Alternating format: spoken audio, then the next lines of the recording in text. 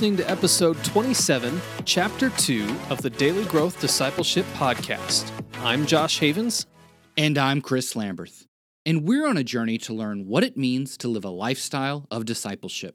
We're glad you're joining us and hope that as you set aside this time for God, that He would help you grow today in the everyday moments of life. And today we're continuing our conversation with Josh Larsen. Josh Larsen is the co-host of the radio show and podcast Film Spotting, author of Movies Are Prayers, and editor and film critic at Think Christian, a website exploring faith and pop culture. He's been writing and speaking about movies professionally for more than 2 decades. Josh's career began in the newspaper business, where he started out as a beat reporter for a weekly community newspaper, and went on to become the film critic for the Chicago-based Sun-Times Media for more than 10 years. In 2011, he joined the Christian media landscape as editor of Think Christian, and in 2012, he joined the long-running weekly podcast Film Spotting, aired on WBEZ in Chicago. If movies are prayers, as the title of Josh Larsen's book suggests, then it's important for us to understand the role movies play in our lives and in the larger culture. If you think about what makes your favorite movie resonate with you so much, it's probably because the prayer of that movie resonates with you. That was redundant. No, but it makes sense. I like it. Okay. Your soul has identified with it, and you've now latched onto it as an expression of the unspoken desire of your heart. And if this is true, then movies have the potential to affect our lives in some profound ways. And that's why we wanted to go a little deeper with Josh in this chapter and discover just how movies become prayers. Movies are oftentimes one of the best mirrors or examples of our current cultural state. Like you go back through film history, right? And it's almost like a really good cultural analysis of at least what like the predominant culture thought of the day. Do you agree with that? Yeah, I think you can definitely do a historical reading of film. And a lot of times it'll be a couple years, after a certain significant social change has made that the movies start dealing with it and reflecting it. But yeah, I think you see that throughout history. So the question is then, like, Christians are always afraid of engaging in culture. It's what this is bringing to my mind, right? We always have this because we're supposed to be clash. Separate. That's right. We're supposed to be separate, and we're not supposed to engage, or we're not supposed to become part of the culture. So, at least I think a lot of people's hesitations with any of these sorts of things, and again, it might just be the background that I was raised in when it came to movies. There were strict guidelines, and I could watch certain things because I don't know that they didn't have Pokemon in it or something like that, or like a big one for my family was like, where did the power come from? Like Superman was okay because he was an alien, but the Power Rangers weren't because they got their power from somewhere else, And so it was like a weird dynamic there. So this all brings up in my mind, how do we engage with movies, engage with the culture in a way that is appropriate for Christians? Yeah. And so I guess my question is like, how do movies become prayers in your mind? Because I think if we answer that question, it'll help us start figuring out a little bit more where we bump up against the culture wall, and then we can start understanding how Christians can engage with that culture, either to call it out or to engage with it to try to bring redemption. Yeah, let me back up to I think Josh said the phrase "we're supposed to be separate." Is that right? Yeah. Yeah, that's really interesting because I've heard that too, and the question might be, well, how does that look? What does that actually mean? Does it mean separating entirely from the culture and building our own bubbles, our own walls, so that there's a hard line there? Or does it mean having a separate presence within the culture? And I think maybe a project like the book, or just my way of participating in film culture in general, is the latter. So that we're there, but we're also bringing who we are as Christians into that conversation. And so an important part of being a conversation partner is that you listen. And so I think we skip over often that listening point. Even those Christians who do want to be engaged with the culture, say we don't want to be in that bubble or behind that wall, that doesn't necessarily mean we go blaring into the culture with our message, whatever we perceive that to be. But maybe we listen to what's being said. We listen to the art. We watch the art. We wrestle with the art. And then after we've done that, we have a chance to offer our response, share our story, and share the way we see the world and how we believe God's story is overarching that. And I think that's just a different way of being separate. It's bringing something separate to the cultural conversation. So, how does that translate to how do movies become prayers? I think it's just offering, this is a way of us offering a lens of one way to look at film that maybe the film culture at large hasn't considered. That's what I've encountered a lot with the book from fellow critics or just others in film culture in general who aren't Christians saying, wow, I never thought about reading a film that way. And they weren't scared by it or put off by it, because for them it was just another interpretive lens, another critical lens, as if, there are feminist film critics, there are, political theorist film critics. And here, what I was hoping to do was offering a work of Christian film criticism that was this different lens. It's very separate in many ways from other sorts of film criticism you see, but it's still participating in the culture, if that makes sense. Yeah, one of the ways that I like to look at movies and think about what I'm seeing in the film that I'm watching is what it actually portrays about the world that I'm living in. So, like for example, a semi-self-deprecating story. My wife and I, right before our first son was born, Frozen came out, and so I'm a Hans Christian Andersen fan. And so the story of the Snow Queen is just really fascinating to me. The stuff that happens in that fairy tale is just a really great depiction of how sin infiltrates our hearts and things like that. And so she came home one day and she caught me watching Frozen, and I did not know this story. So, and then she asked me why I was doing it. I said, well, I want to check the theology in it, because I was really trying to understand what they were trying to do with the original Hans Christian Andersen fairy tale, Sure. and how much of that theology carried through, and then really use that as a way to understand how the modern day culture was interpreting a story that was written over 100 years ago. Mm-hmm. Yeah, and I'm glad you say that. You want to see the theology in it, because that's that's often what I'm looking for in a film, and not to see if it measures up to any sort of test, or even to see if it's correctly aligned with what my theology might be, but just because I think that's fascinating. It's a fascinating way to look at a movie. And then, as I was saying, we can share in response. Well, that's the theology this movie offers about this certain idea, and then here's what my theology might say about that, and then a conversation can start there. So yeah, I think that's a helpful and a completely legitimate way to look at film. I guess I caution, film can reflect the larger culture and a historical period, as we've been saying, but we should be cautious in not giving movies too much weight, or saying that that Frozen is making the ultimate statement for what American culture is at any given time. Yeah, because it's still the perspective of a limited number of people who created the story, who wrote the story, produced the movie, directed the movie. Yeah, definitely. And and that's a good point you bring up, because it's always helpful to remember how many people are involved in a film.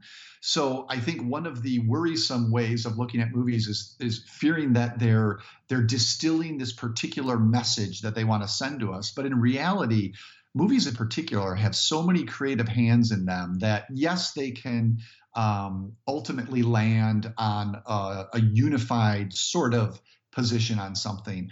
But really what often happens is that there's an alchemy at work with all of those creative voices, and a film can sometimes become its own thing beyond what the makers intended. Here's obviously, I need that escape clause to even do this book.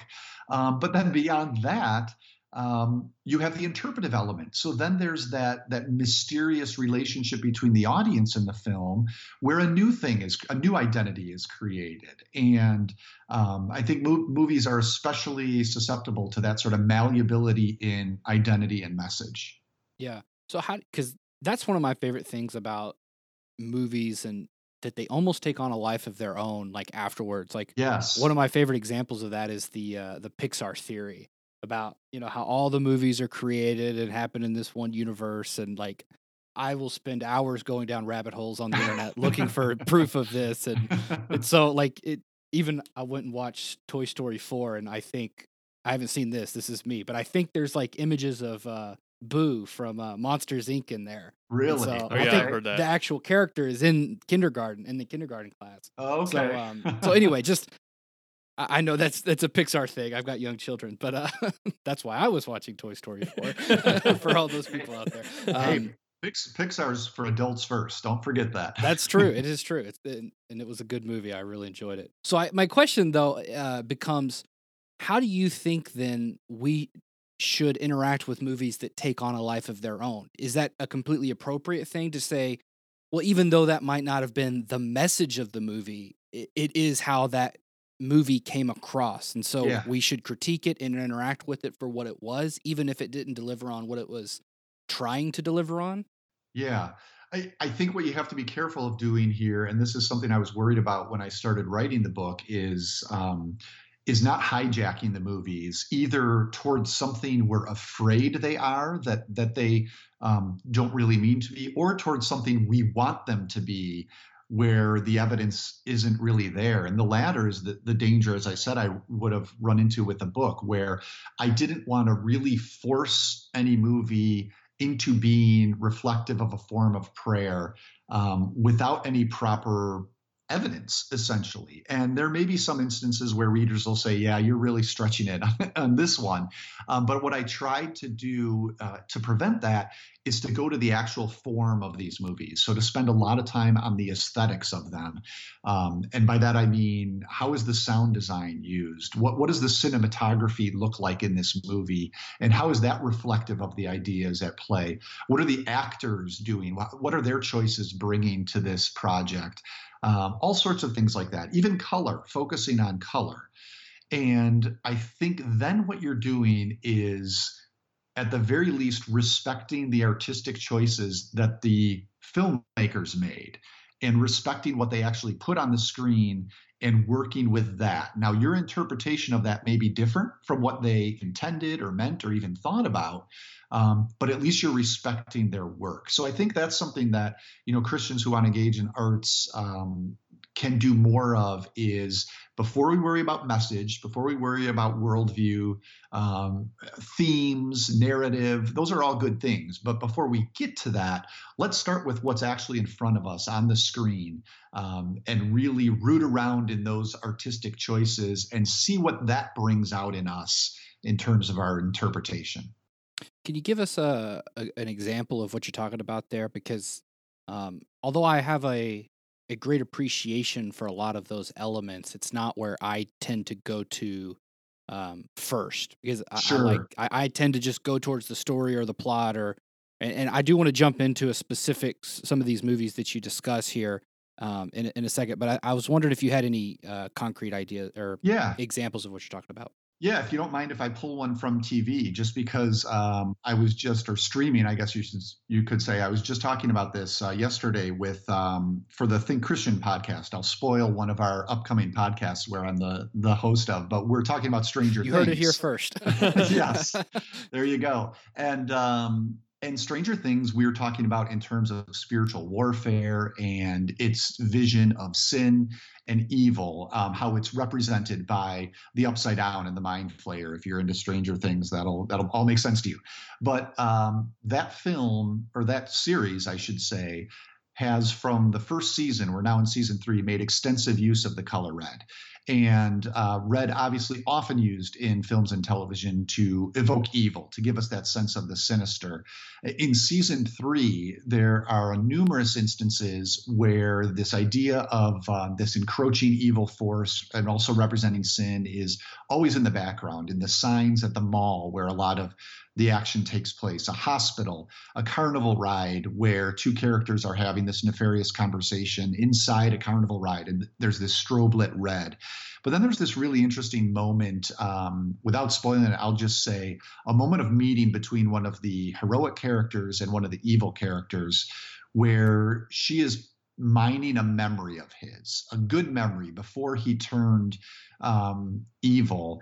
And what she talks about in that memory, it's of him as a little boy surfing while his mom watched. She talks about how happy his mom was, how happy he was, and just makes a comment about your mom had a blue ribbon in her hair, I think it is, or on her clothing, and she was holding yellow sandals. And you think back to the scene and you realize that's right, there's no red in that scene at all. This is one of the rare moments in Stranger Things where we get a different color scheme, and that yellow and that blue represent goodness and a purity before the series gets back to that more harsher red when things take a turn for the worse. So it's just something like that, where we're using something as simple as color, as obvious as the fact that red is used for evil. That's not a new observation, but it is our gateway to talking about how Stranger Things can be seen as this dramatic, melodramatic, sci-fi horror representation of the sort of spiritual warfare that we still do engage in today, even though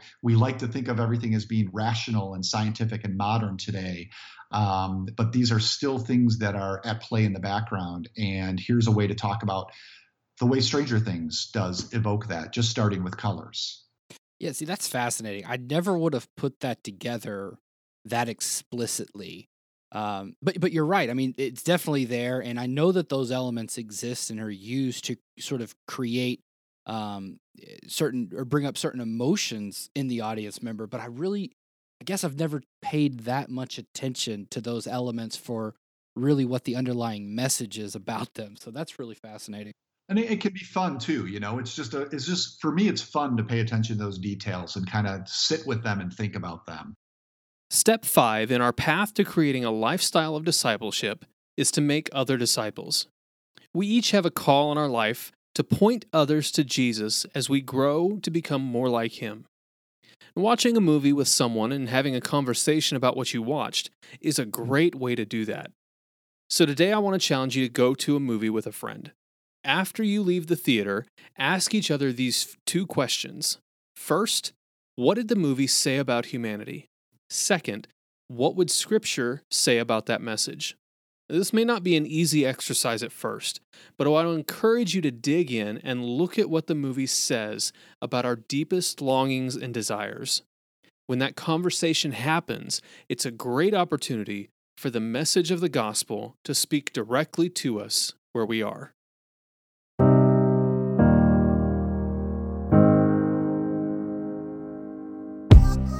How can you create a lifestyle of discipleship? Most Christians think discipleship is a program or a few practices thrown in at the beginning or end of the day.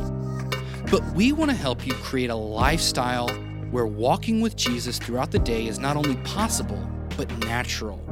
And we have a tool that's going to help you do just that. It's called the Daily Growth Journal.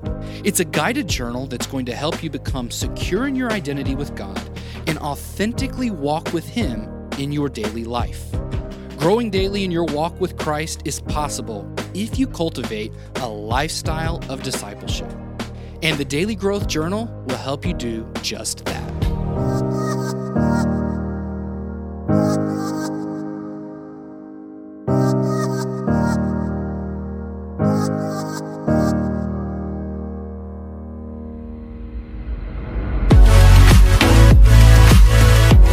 Thanks for listening to this episode of the Daily Growth Discipleship Podcast. To find out more about Josh and his work, check out larsenonfilm.com. Then check out the next chapter in our conversation, where Josh talks about the way movies give a voice to our human struggles. If you want to stay up to date on everything happening at Daily Growth Discipleship, go to dailygrowthdiscipleship.com and subscribe for free. You can also subscribe to this podcast on Apple Podcasts, Google Podcasts, and Spotify.